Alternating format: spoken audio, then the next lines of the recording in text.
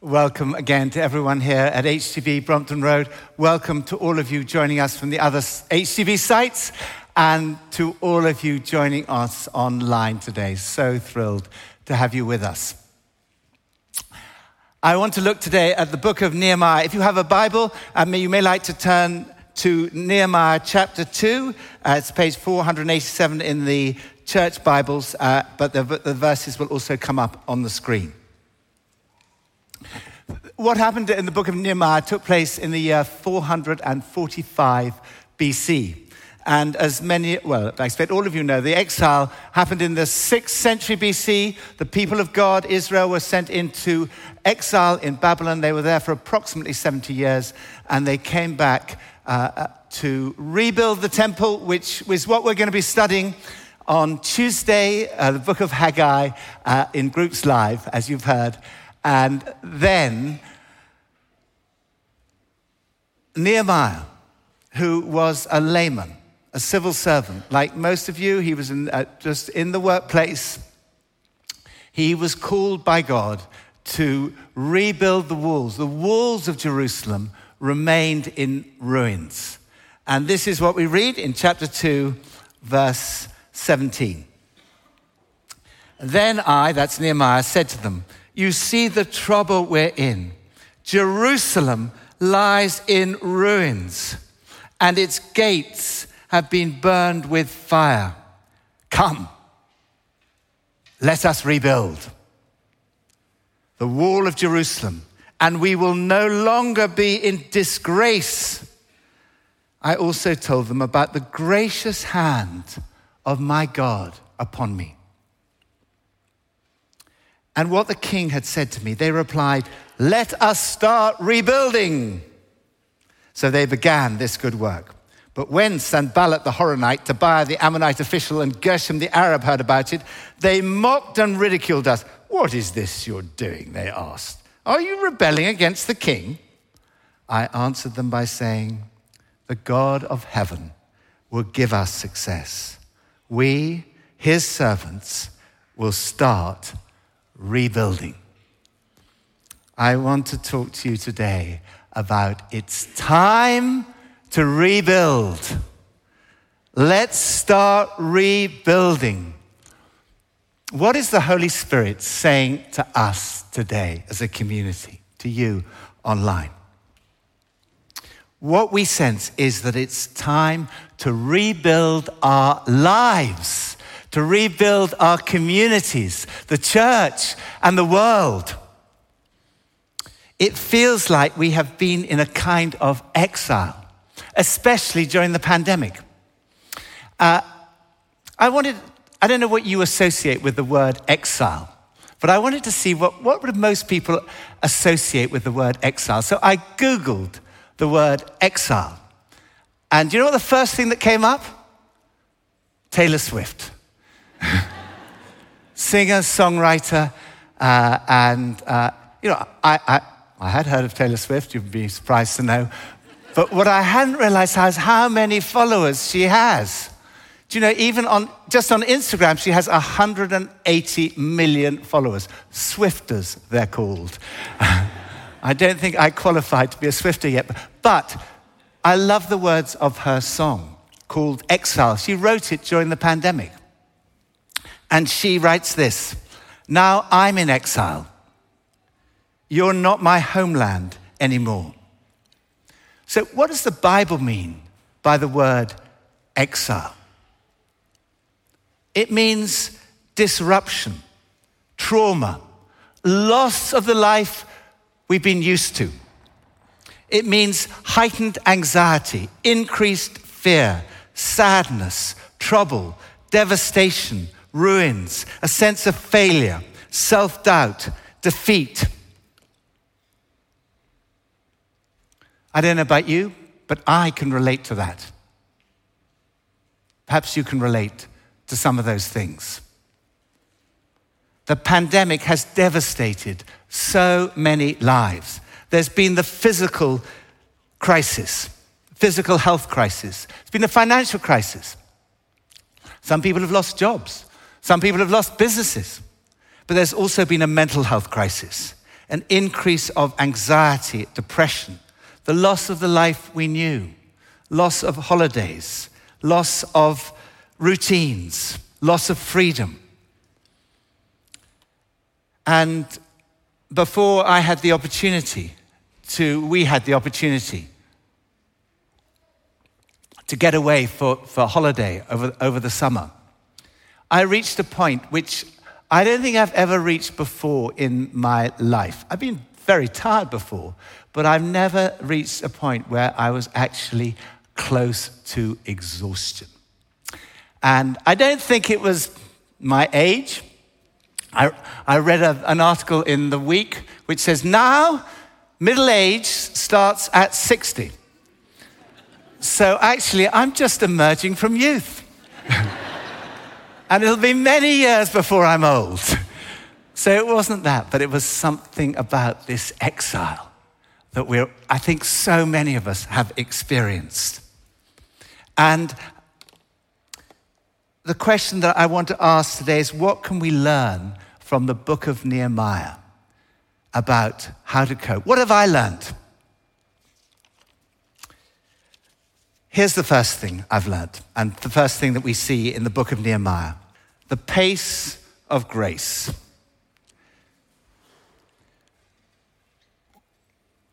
The pace of grace. Nehemiah says, "The gracious hand of my God was upon me." The God of heaven will give us success. As the psalmist says, unless the Lord builds the house, those who labor in vain. And I've read from chapter 2, the first chapter of Nehemiah is all about his prayer life. That's where it started. It was God's plan he was following, not his own. Some of you may have been at the last leadership conference we were able to hold at the Albert Hall, where the wonderful African-American pastor, Mike Todd, spoke on this subject, the pace of grace. And at the time we thought, wow, that's a lovely idea, that's great talk. But I think now I realize it's essential that we operate at the pace of grace. Because we need physical, emotional, and spiritual help. As I said, I got close to exhaustion, and actually I got some professional help. And here are some of the things that I've learned about the pace of grace. I was operating at an unsustainable pace in my life. I just got, I think my routines had gone.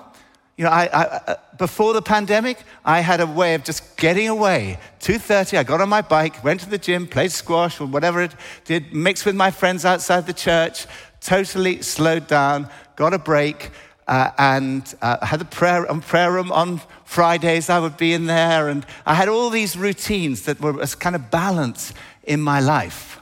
But with the pandemic, I just started operating sort of unconsciously at an unsustainable pace, because I thought I wasn't working that hard because I wasn't traveling that much.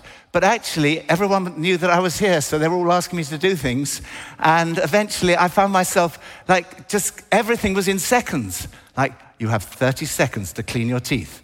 You have 1.5 minutes to shave, 8 minutes to get breakfast. Oh no, the doorbell. That's another 15 seconds. I've got to go and answer the Amazon's around. It's like, this is a crazy way to lead your life. Plus, I have to confess to you, I was breaking one of the commandments. Don't guess which one. I'll tell you, it's the commandment to take a day off. Not every week I broke the fourth commandment, but I did from time to time because I was trying to take Saturdays off, and there were weddings and funerals and alpha weekends, and I wasn't getting another day off. So I have resolved that I'm going to try to operate at the pace of grace from now on. So I have resolved to take a day off. Hey, I'm going to do a 6-day week. So if I can't get Saturday off, I'll take Friday off. And if I can't get Friday off, I'll take Monday off. Shocking, Monday off. But I want to operate at the pace of grace. And I want to encourage all of you to operate at the pace of grace. to reestablish regular patterns in your lives if you've lost them. And, it's great that you're here today because you have reestablished Sunday as a day of worship. But I think we need to establish this all in our lives because we got used to watching online. And that's not a substitute for community. And I want to encourage you all, like every Sunday, if you're not in London normally, but wherever your local church is, go there every Sunday. Make sure that you really get a Sabbath. That is the fourth commandment, that we should worship together, that we should come together as community, that we should take a complete break from work. These are the routines I think we need to establish. For me, one of the key things has been, Jesus talked about the unseen parts of our lives, like our giving and our prayer life. These are the foundations. And for me, many of you know I do the Bible in 1 year. I've done it actually for 30 years. So that means I've read through the Bible 30 years. But St. Gregory the Great said this: Scripture grows with those who read it. So you always see something new. And what I've learned is just how important. This is one of the things I so enjoyed when I was on holiday and there was no rush. There was just to meditate on the words of God. St. Paul describes the Bible as being theopneustos, which is inspired by God. But there's another meaning of that, theopneustos, the Greek word. You can either transfer is God, neustos is breath. So it's either it's God breathed or it breathes God. And both are true. The Bible is inspired by God, but it breathes God. So as you're meditating on it, you're chewing on it, you're breaking it up so that you can digest and so that you can fill your spiritual hunger that we all have. And this is an amazing thing when you encounter Jesus in the Bible. You listen to Jesus in the Bible. And this is a hunger that we all have in our hearts. And nothing else will satisfy that hunger. Even the good things of life, your job, your friends, your relationships, nothing will satisfy that hunger because it's a God-shaped spiritual hunger. I remember Nikki and Silla Lee worked in Japan for a time, and there they met a Japanese woman. And when he was talking about this fact that nothing else will satisfy this hunger, and this Japanese woman said, in Japan, she said, it's as if we have two stomachs. We have one stomach for ordinary food, fish, meat, vegetables. We have another for rice. And she said, unless we eat rice, we always feel that something is missing. And I guess if Jesus had been speaking to her, he'd have said, I'm the rice of life.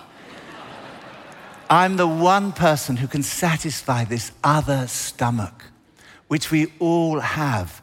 Jesus is the rice of life. And if we want to operate at the pace of grace, we have to eat the rice of life. We have to be in this relationship with Jesus. So that's the first thing I've learned. I've learned about the pace of grace. The second thing I've learned is the price of rice. So, yes, Jesus is the bread of life. He's the rice of life. He's the one we need. And it's a free gift, but there's a price to be paid for following Jesus and for holding him out to the world. And rebuilding, in the book of Nehemiah, we see there was a price to be paid. Rebuilding requires resilience. When Nehemiah saw the state of Jerusalem, the walls broken down, the gates burned with fire, it says there was a sadness in his heart. He said, I was very much afraid. And, I think one of the things that many of us have experienced is just sadness. And also fear. Fear, sadness and fear at what we see happening around us in our society that has rejected Jesus so often and where lives are disordered. Nelson Mandela said, courage is not the absence of fear, it's the triumph over it. And there's a battle on. There were people around who mocked and ridiculed when they started rebuilding. They said, what are you doing? It's never going to work. Look at the state of the church. Look at the numbers in decline. You honestly don't think that you can rebuild the church today? What's the point in even going to church? There's so much mocking and ridicule out there. And anger as well. Sanballat was angry when he heard that they were rebuilding. What are these feeble Jews doing, he said. And again, there's so much anger out there. You can see it on the roads. There's so much even more road rage than there used to be. And there's anger everywhere. It just seems to be everywhere. It's even in danger of coming into the church. People being angry with one another, that should never happen.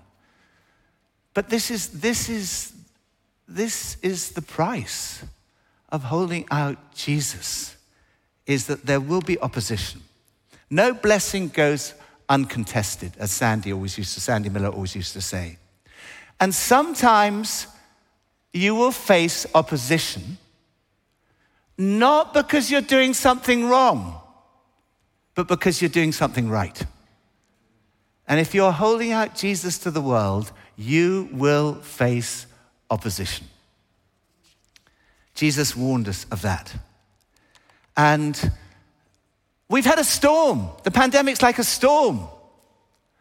And some people have been blown away in the storm. And Jesus said this. He said, look, two houses, two people look exactly the same on the outside. But one, he said, is like a house that has no foundations. And when the storm comes, the house gets blown away. Others are like a house that has foundations. And when the storm comes, it stands. And you may say, I know people who've lost their faith during the pandemic. Well, that's what Jesus said would happen. But there are others who have stood. The fact that you're here today, the fact that you're at Onslow Square or Courtfield Gardens or wherever you are, shows that you are still standing. You're one of the houses that have stood the test. Some people have been blown away, but others are coming into the kingdom at this time. And loads of people have come to faith during the pandemic. It was exciting to be here on Wednesday at Alpha. Restarting after nearly 2 years. We started again in person in the church. Isn't that exciting? Yeah.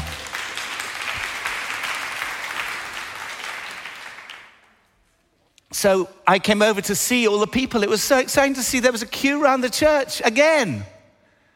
And then so at 7:30 we went over because there are also groups starting online. Ours was online. It was amazing. We had the most fascinating group of people. If you've never done Alpha before, if you know people who've never done Alpha before, it is such fun doing it. It's amazing. And as you've heard, it's not too late to start.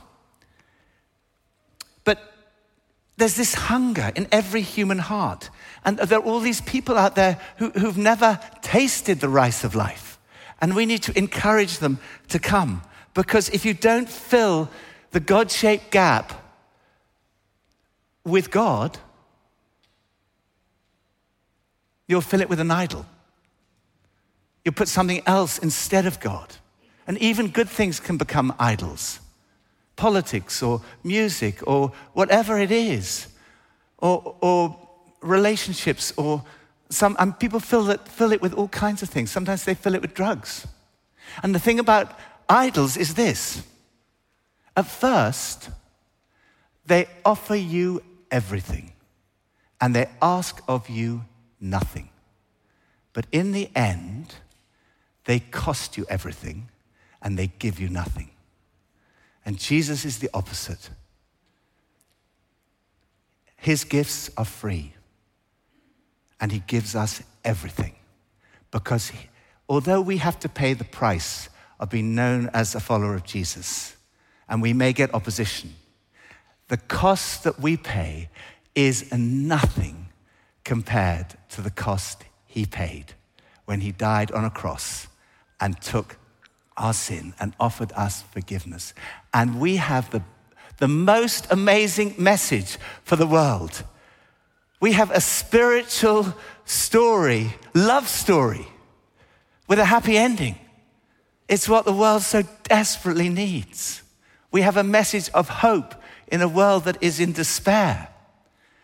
And we have the opportunity to offer people the rice of life. But there's a price. The pace of grace we learn from Nehemiah. The price of rice. And then the peace of geese. What do I mean by that? We can only do this together. My pattern is I like to do the Bible in 1 year, as I say, and then I like to go for a walk around the park to pray. I get very distracted, but I love God's creation. I find God's creation so inspiring. And one of the things is watching the birds fly. And I've been trying to capture the geese flying and put it out on Instagram. But my Instagram is not a great success, and my photography is not a great success. And I never managed to capture. These are some of my attempts to get this. But this is the photo that I was trying to get. Isn't that amazing? That is geese flying in formation. And that is a picture of community. It's what we are meant to be. This is what I read about it. When geese fly in formation, they create their own unique form of teamwork. That's what we need. Each bird flaps its wings. It creates uplift for the bird immediately following. By flying in a V, by flying together, they fly 71% faster. And I love this. The geese honk from behind to encourage those up front to keep up their speed. And this has been so true in the pandemic. When a goose falls out of formation, it suddenly feels the drag. Have you felt the drag? And resistance of trying to go it alone, and quickly gets back into formation to take advantage of the lifting power of the bird in front. When the lead goose gets tired, it rotates back in the V and another goose flies point. Our lead goose never gets tired. Jesus is the lead. Jesus is the one that we're following. When a goose gets sick or is wounded and falls out of formation, two other geese fall out with their companion. I love this. And follow it down to lend help and protection. They stay with the fallen goose until it's able to fly, or until it dies, and only then do they launch up on their own and with another formation to catch up with the group. And scientists have fitted a heart monitor to the birds. And what they've found is that the birds at the back have the lowest heart rate. They're at peace because they're in the formation and they're being helped by all the others, and they're following what is the equivalent of Jesus. That's the peace of geese. And this is what we see in the book of Nehemiah. How did they do it? They did it together. They worked, if you read chapter 3, you'll see they worked shoulder to shoulder, supporting each other. Everyone played their part together in the community. That's why community is so important. We need one another. And there's something about just being together. Even on Zoom, actually, when Groups Live started, Trisha Neal, who's here today, and Nikki Lee said in our staff meeting that when Trisha Neal organizes a small group, which she invited Nikki Lee and me into, that he can guarantee that the small group we are in is the best organized small group in 2,000 years. And it's been amazing. I would not miss that small group for anything. We absolutely love it. And although we only started meeting for Groups Live, we've continued meeting throughout because it's so good to laugh together, to cry together, to have fun together, to support one another, to be shoulder to shoulder, to fly in formation. On Wednesday, I popped in again on Zoom to a group. David and Deirdre Hurst have been running a group in this church for 40 years. It was their 40th anniversary. That's how much they love those people. And we need this community. And people are desperate for community. That's why people join, at worst, gangs. At best, clubs or organizations. But the church is far more than just an organization that you join. It's a family where you belong, where you're part of a community, where you are with others. It's the greatest community on earth. And we want to see more churches across this country. We want to see a church in every community filled with people worshiping Jesus. That's why we have our theological college, which we started together with the Bishop of London. And do you know we have now 280 ordinands there. This year there were 107 new people training for ordination. What are they going to do? They're going to go and run church. We do not want to see a single church in this country closed. We want to see every church filled with people worshiping Jesus, don't we? In every village, town. And we're doing it together. And you know, we've planted 20, even in the pandemic, in our little network, we planted 21 new churches in cities up and down the country. And we're working together with others in the Church of England, together with the Catholics, Orthodox, Pentecostal, Jesus House, Salvation Army, in unity, shoulder to shoulder. And what are these plants doing? I met one of them last week. A team came down from Blackpool, Andy Dykes with his team. And they were saying, look, this city, there's so many cities in this nation that are in ruins.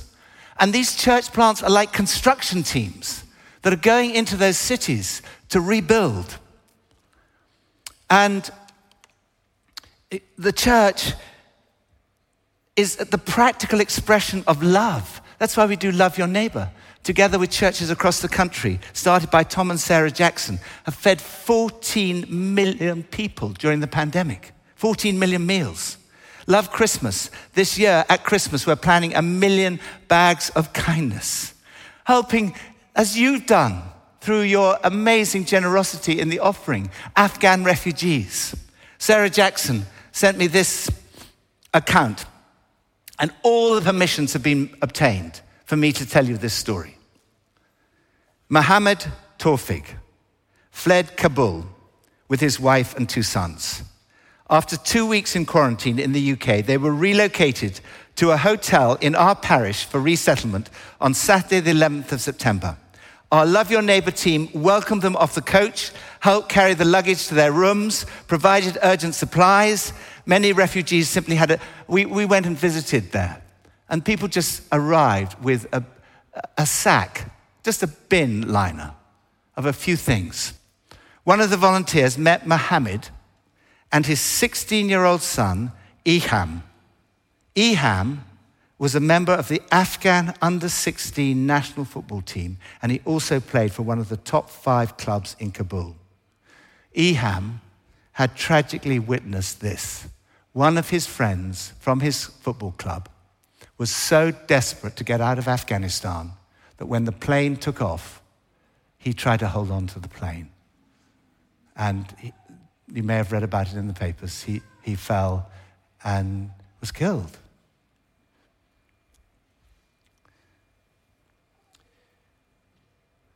Moved by his story and noticing this teenager only had a pair of sandals, one of our volunteers managed to organize for 2 tickets to the Chelsea-Aston Villa football match.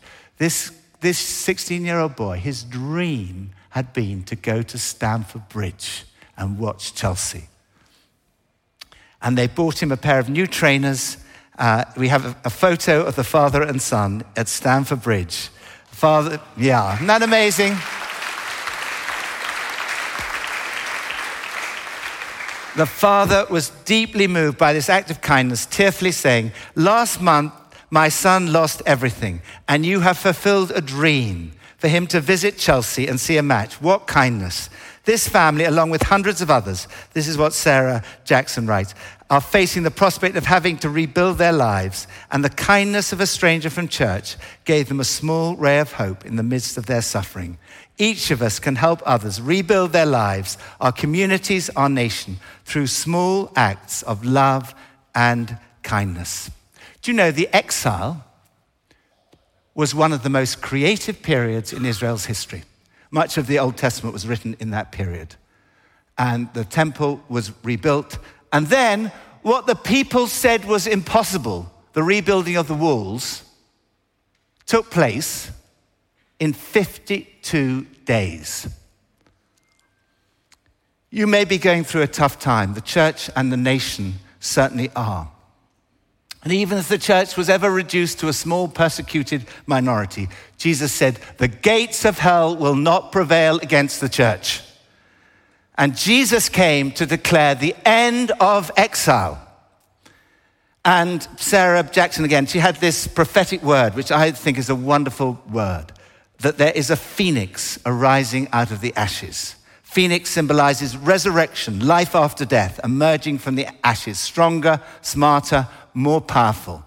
Imagine what could happen. Just think what could happen if we as a community all operate at the pace of grace, knowing that the gracious hand of God, of Jesus, is on us. If we go out into this world and hold out the rice of life, whatever the cost, if we have that peace of the geese through Jesus in our hearts, imagine what we could see happen. Imagine what we could do to play our part in the evangelization of this nation, the revitalization of the church, and the transformation of society. So, let's start rebuilding in Jesus' name. Amen.